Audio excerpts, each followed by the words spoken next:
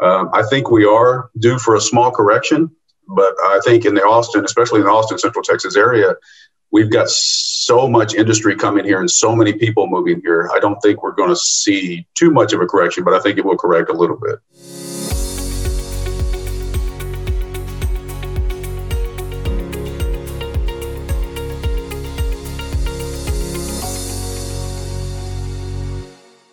All right, ladies and gentlemen, welcome back to the Passive Cash Flow Podcast. I'm your host, Aaron Fragnito, and we have a special guest here today, Gary Griffin. How are we doing today, Gary? Good, Aaron. Good. Good morning. Thanks for coming on the show here. Glad to have you. Absolutely. And Gary, you're down in Texas there, correct? Correct. We are in Austin, Texas. Austin, Texas. Wow, I hear a lot about that market. That's in the headlines pretty often the last couple of years. We do get a lot of press down here. We've got a lot of things moving to Austin, a lot of companies moving here, as you know, a lot of big businesses moving here, a lot of people relocating from all over the United States coming to Austin, Texas. Great. Now, Gary, I'm glad you could join us here for a little bit of time on the Passive Cash Flow Podcast. As you know, you're one of our passive investors, which is very exciting, and you're also active in the industry. So that's why I wanted to have you on, because you are able to move some of that active income and move that into passive returns and passive ownership of real estate. And that's really the golden ticket. That's a lot of our listeners are looking for, how to work a little bit less and earn more and build that retirement account through real estate. So tell us about your story, a little bit how you got started in real estate and were able to climb that ladder to finally being a passive investor in real estate as well. Sure. Be glad to. So back in 2006, I actually lost my job and we went broke. We actually lost almost everything we had. Wow. And much like you, we've talked about this before. Somebody gave me a copy of Rich Dad, Poor Dad. Mm-hmm. And honestly, the book was a life changer.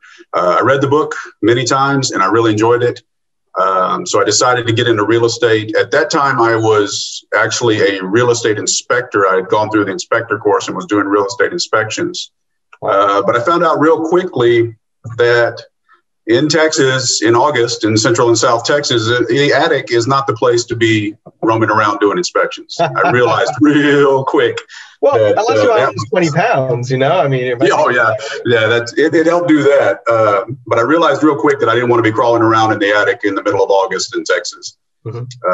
So I decided to go ahead and get my real estate license. And I was blessed in the fact that I met a man who was actually a good friend and student of Robert Kiyosaki. He actually traveled with Robert for many years. He is still good friends with him to today. Him and his wife own the Austin Institute of Real Estate, or the business school. Mm-hmm. And I walked into his business school, and that was 15 years ago, and I never looked back. And I absolutely love the industry. Ended up 2 years later, after getting my real estate license, ended up getting my broker's license, and we've been a brokerage firm ever since. And we've really enjoyed it. We love the business, and we love the real estate business itself, and we love the property ownership part of it. Mm-hmm, mm-hmm. Yeah, and that's amazing. That's a little bit about how I got started as well as a realtor. Trading the properties, selling the properties, and that's really a great way to learn the industry, learn how a transaction works, learn how to find a deal, and learn from other guys and people you meet that have been doing this for years, buying real estate, and maybe making some mistakes you can kind of see from the outside looking in, and also see what they're doing right, and take the good things and the bad things in from all your clients, and try to learn from everyone you come in touch with. So yeah, that's a great way to get started. I always say to people, if you're a salesperson and you like sales, looking to becoming a realtor or a broker, if you like real estate as well, because it's a tough job too. It's a lot of driving around, and sometimes you feel like the low man on the totem pole at the end of the day. That's really interesting how you were able to then kind of transition from being an active realtor and broker into being a passive investor. Do you recall the first passive investments you made and how you came about them? Yes, I do. We had a friend of ours. We hadn't invested in any real estate properties at that time, and we had a friend of ours call us and wanted to sell her house. And that's the benefit of being in real estate. So before we actually marketed the property, I made her an offer on it, because we can do that in the industry, which is good. And she took it, and we ended up buying the property. And it was a good deal on the property. We still own it to this day. That was many, many years ago. And it's been a great rental, positive cash flow, good ROI on it. And from that one, it just kind of snowballed out. Refinance on that one, purchase another one, refinance on that one, purchase another one. And it's just been a phenomenal property. We still own it. We love it. And it's still giving us quite a bit of cash flow every month on it. That's great. So you did the buy, renovate, refinance strategy, and Correct. You were able to keep your costs low enough on your renovations, buy at the right price, and also, I think at a good time and a good market, right? What year was that when you started investing? That was we bought that one in 2010. Okay. So we've had that one quite a long time. And it's just, like you said, it was a good time in the market. It wasn't crazy like it is now in Austin. Deals are not anywhere to be found right now. And we've held on to that one. We've done a couple of cash out refinances on it, adjusted the rents to cover that. And it's been a phenomenal property to have. Oh, yeah. Now you're talking my language. Absolutely. As you know here, you've seen enough of my webinars and podcasts to know, of course, the updates on our investments together. So, no, that's very cool stuff. The magic of investing in the right markets, working with right now, it's a shame that there aren't any good deals because interest rates are so low and rents are so high. It's crazy the cost to borrow the capital to buy the real estate in contrast to what you can collect and rent. In your market down there in Austin, up here in North Jersey, similar types of markets in the same way. Very high demand, high price to get into in a way, and huge population hubs.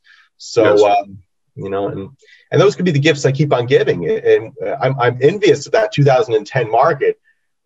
Yes. It was right after the 2008 debacle with all the real estate, and we ended up picking it up at a very good price. And like you said, you touched on something about the markets. Austin, trying to find a deal around the Austin or Central Texas area right now is very, very difficult.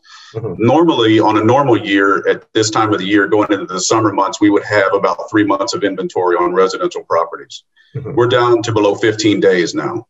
Wow. People are coming in with 30, 40, 50, 60, $70,000 above asking price on these properties. And it's trying to find a deal right now. It's really, really tough. So we're looking, we're always looking, but it's just the problem of actually capturing something that you think would be at a good price. And Aaron, I give you credit. You made a statement many, many months ago on one of your webinars that I really enjoy.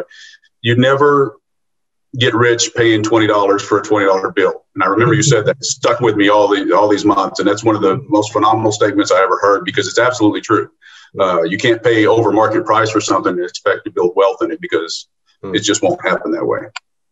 Yep, absolutely. You make your money when you buy, and we are kind of sitting back a little bit right now as well, just not being picky. If you've looked at enough deals through the years and been in this market long enough, right? You're getting started in the 2010 market. Oh my gosh, you know what a deal is, right? You remember 65 cents of after repair value minus repairs. That's where we used to buy these things at, and we'd find them, up and down to the auctions and everything. Goodness, those days are over. But I think we are going to see a well-needed correction. It's inevitable. I just hope it's nothing like 2008, and I don't think it is, because that was also with more mortgage-backed securities, and that was just tri-folding or 10xing the bad loans that were given out. Because then they were trading against those loans and inflating the value and the risk of them. So I don't see that happening, but there's definitely needs to be a slowdown in prices. I think we need to see this foreclosure market open back up, and that's a part of the system that has to be in place for the economy, the housing economy, to work the right way. Have you, what's going on with the courts down there? Are they opening up eviction courts at all, or foreclosure courts, or where are they with all that right now? In Austin, Travis County right now, and I met with my lawyer on this the other day, my attorney, we and I talked about it.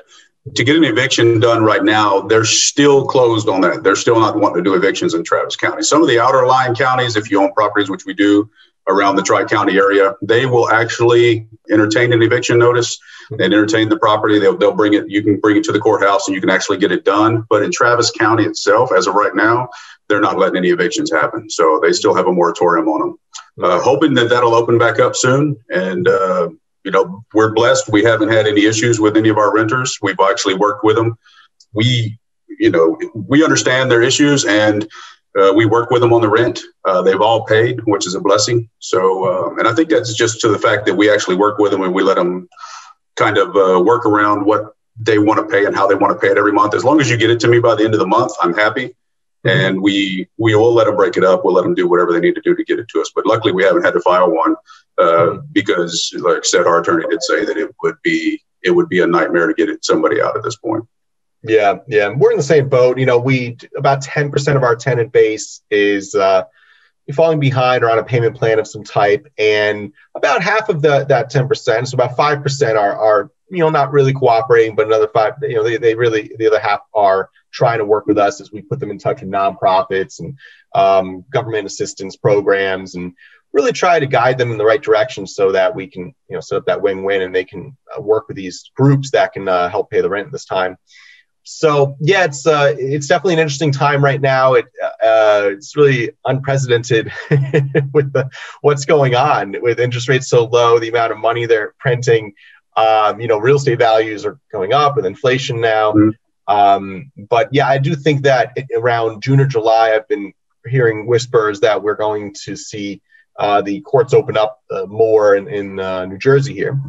Okay. Right now.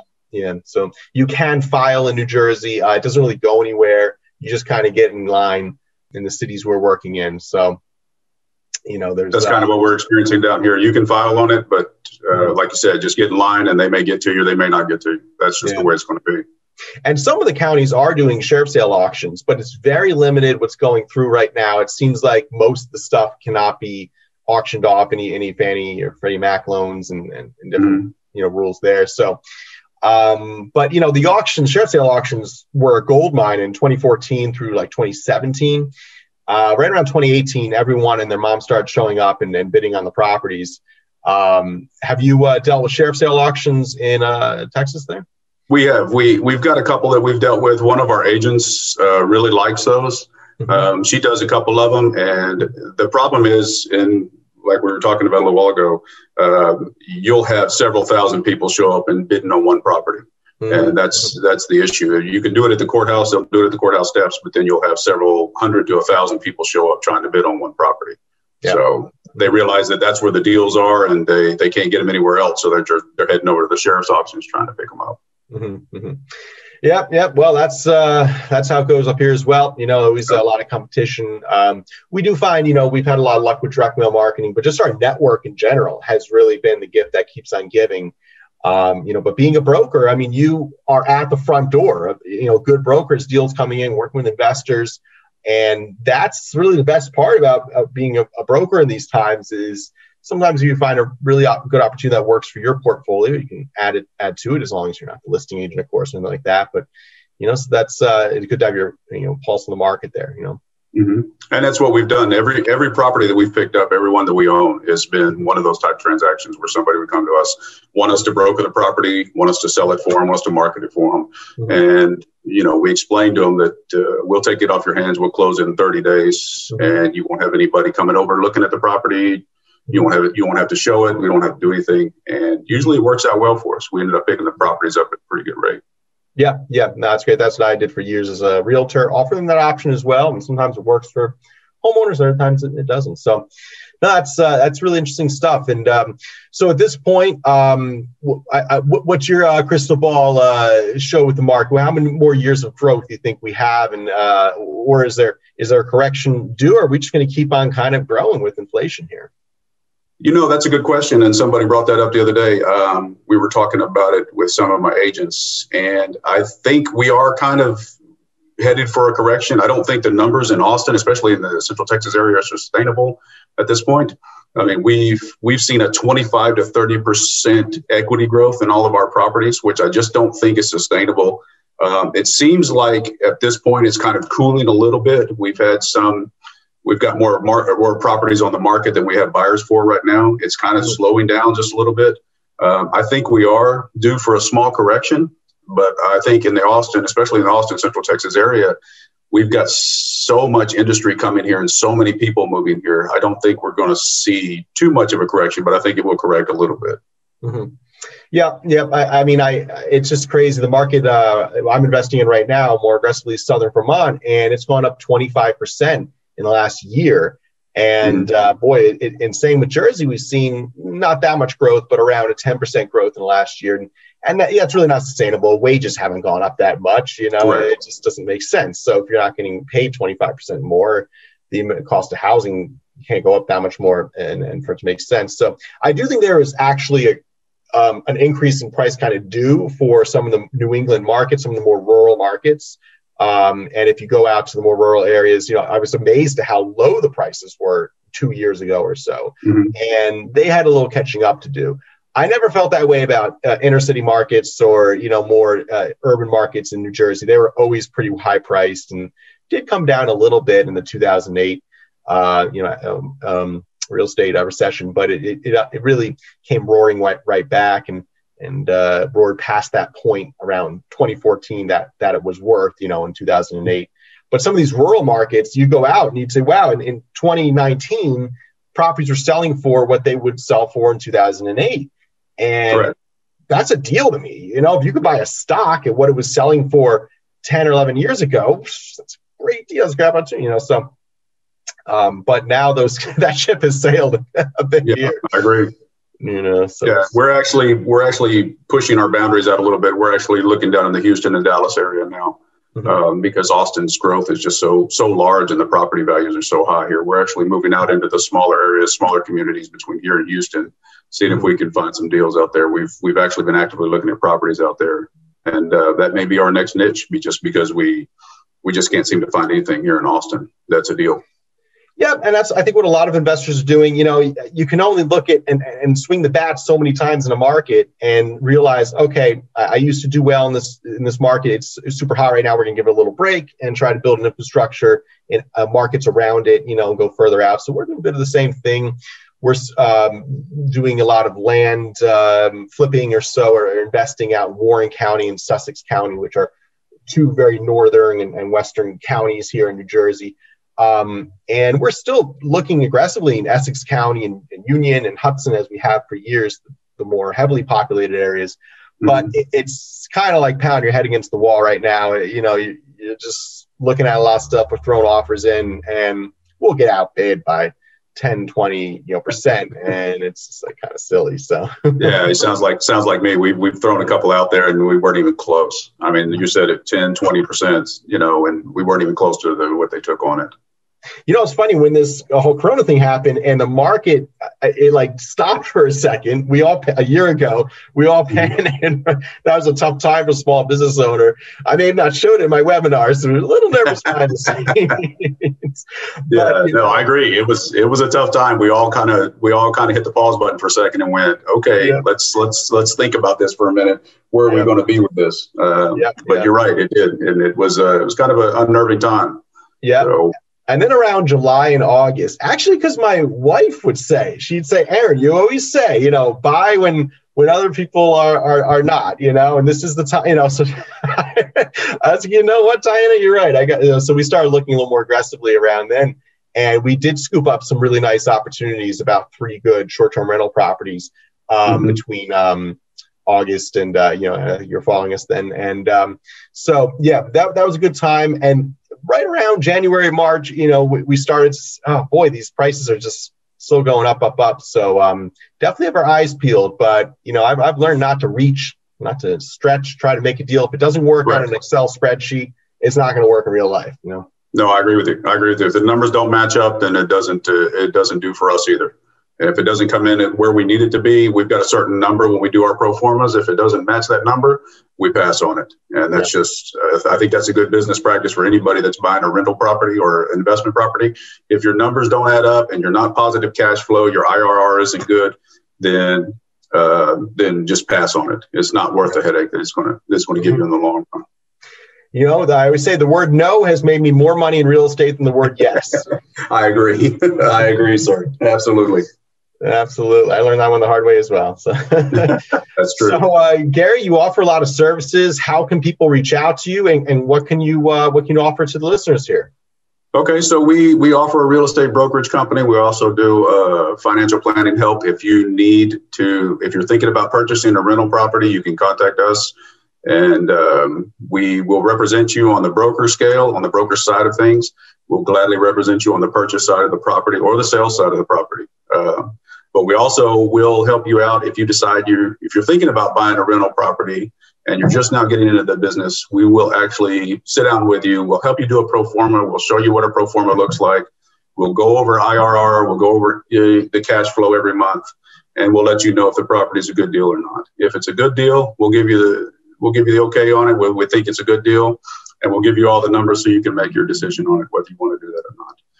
But we also do buyers and sellers representation all in our business as well.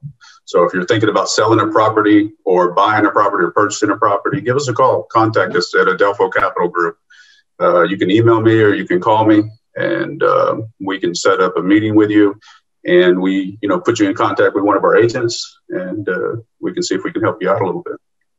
That's great. That's great. How many agents do you have in your brokerage down there? We only have a handful of agents right now, just because the market is so saturated with agents right now. And honestly, I like the agents that we have because they're all professionals.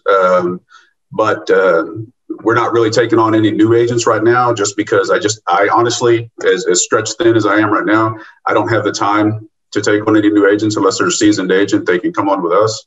We have a group of ones that we really enjoy and we really like and that are professionals, and they're very, very good at what they do. Great. And you focus on the Austin market. Do you also do Dallas, Fort Worth area, or what was your specialty? We can do Dallas, Fort Worth, anywhere in Texas. You're thinking about selling a property. We're licensed all throughout the state. We are home based in Austin, but we do belong to different MLSs across the state. So if you're thinking about selling something, we've done deals in Houston, we've done deals in Dallas, all throughout the state of Texas, West Texas. So if you're thinking about selling something or purchasing something, we can help you out anywhere in the state of Texas. Now, is Texas like New Jersey, where you have like 8 or 9 different MLSs and it's kind of a racket and you have to join all the different ones if you want to? It is absolutely like that. I mean, I live in one MLS, but I belong to several other ones, and you have to pay them and you have to belong to part of them if you want to get, if you want to get access to that, or if you want to put a key box on there where the other agents can get access to. It is a racket, I guarantee you. It really is. It really is. Why don't we just have one central data that, oh my gosh. That's why you've got one license for the state of Texas as a broker, but yet you've got all these different MLSs that you have to belong to. If you want to do deals in Houston, you have to belong to theirs. If you want to do deals in Dallas, you have to belong to theirs. And if you belong to all those, by the end of the month, you're looking at your bill going, what am I paying for? Because the services are just crazy. The service fees. But yeah, you're right. It's the same type racket where you have to belong to multiple MLSs. In order to see what they've got on their website and what the properties are for certain areas you have to list on 2 MLSs. If you don't put it on the other MLS, they'll charge you a fine, and then like a daily fine. Oh my gosh. It's very frustrating. Absolutely. It is frustrating because Austin, we pretty much, we cover all the Tri-County areas here, but then you have the Williamson County Board of Realtors, which is just north of us, and they cover another area, and, they like for you to put it on theirs and they want to put it on here. So it is that way. They want to see 2 different MLSs. So boy, oh boy. And the realtor gets stuck with the bill. That's true. Always. Always. Absolutely. All right, my friend. Well, thank you so much for coming on, Gary. And we will put your contact information in the description and the show notes here, so our guests can reach out to you for any brokerage services or financial advising and just investment, running those numbers on investment properties, like you say. So that's great. And thank you, guests, for listening here to the Passive Cash Flow Podcast. I'm your host, Aaron Fragnito, co-owner of the People's Capital Group.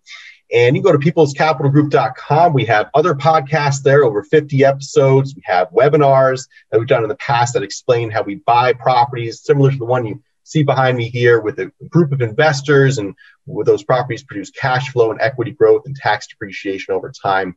So you can check out our podcast for all information, our webinars, peoplescapitalgroup.com. Thank you, Gary, for coming on. You're the man. Well, thank you for having me. I appreciate it, Aaron. It was a pleasure. Have a good one.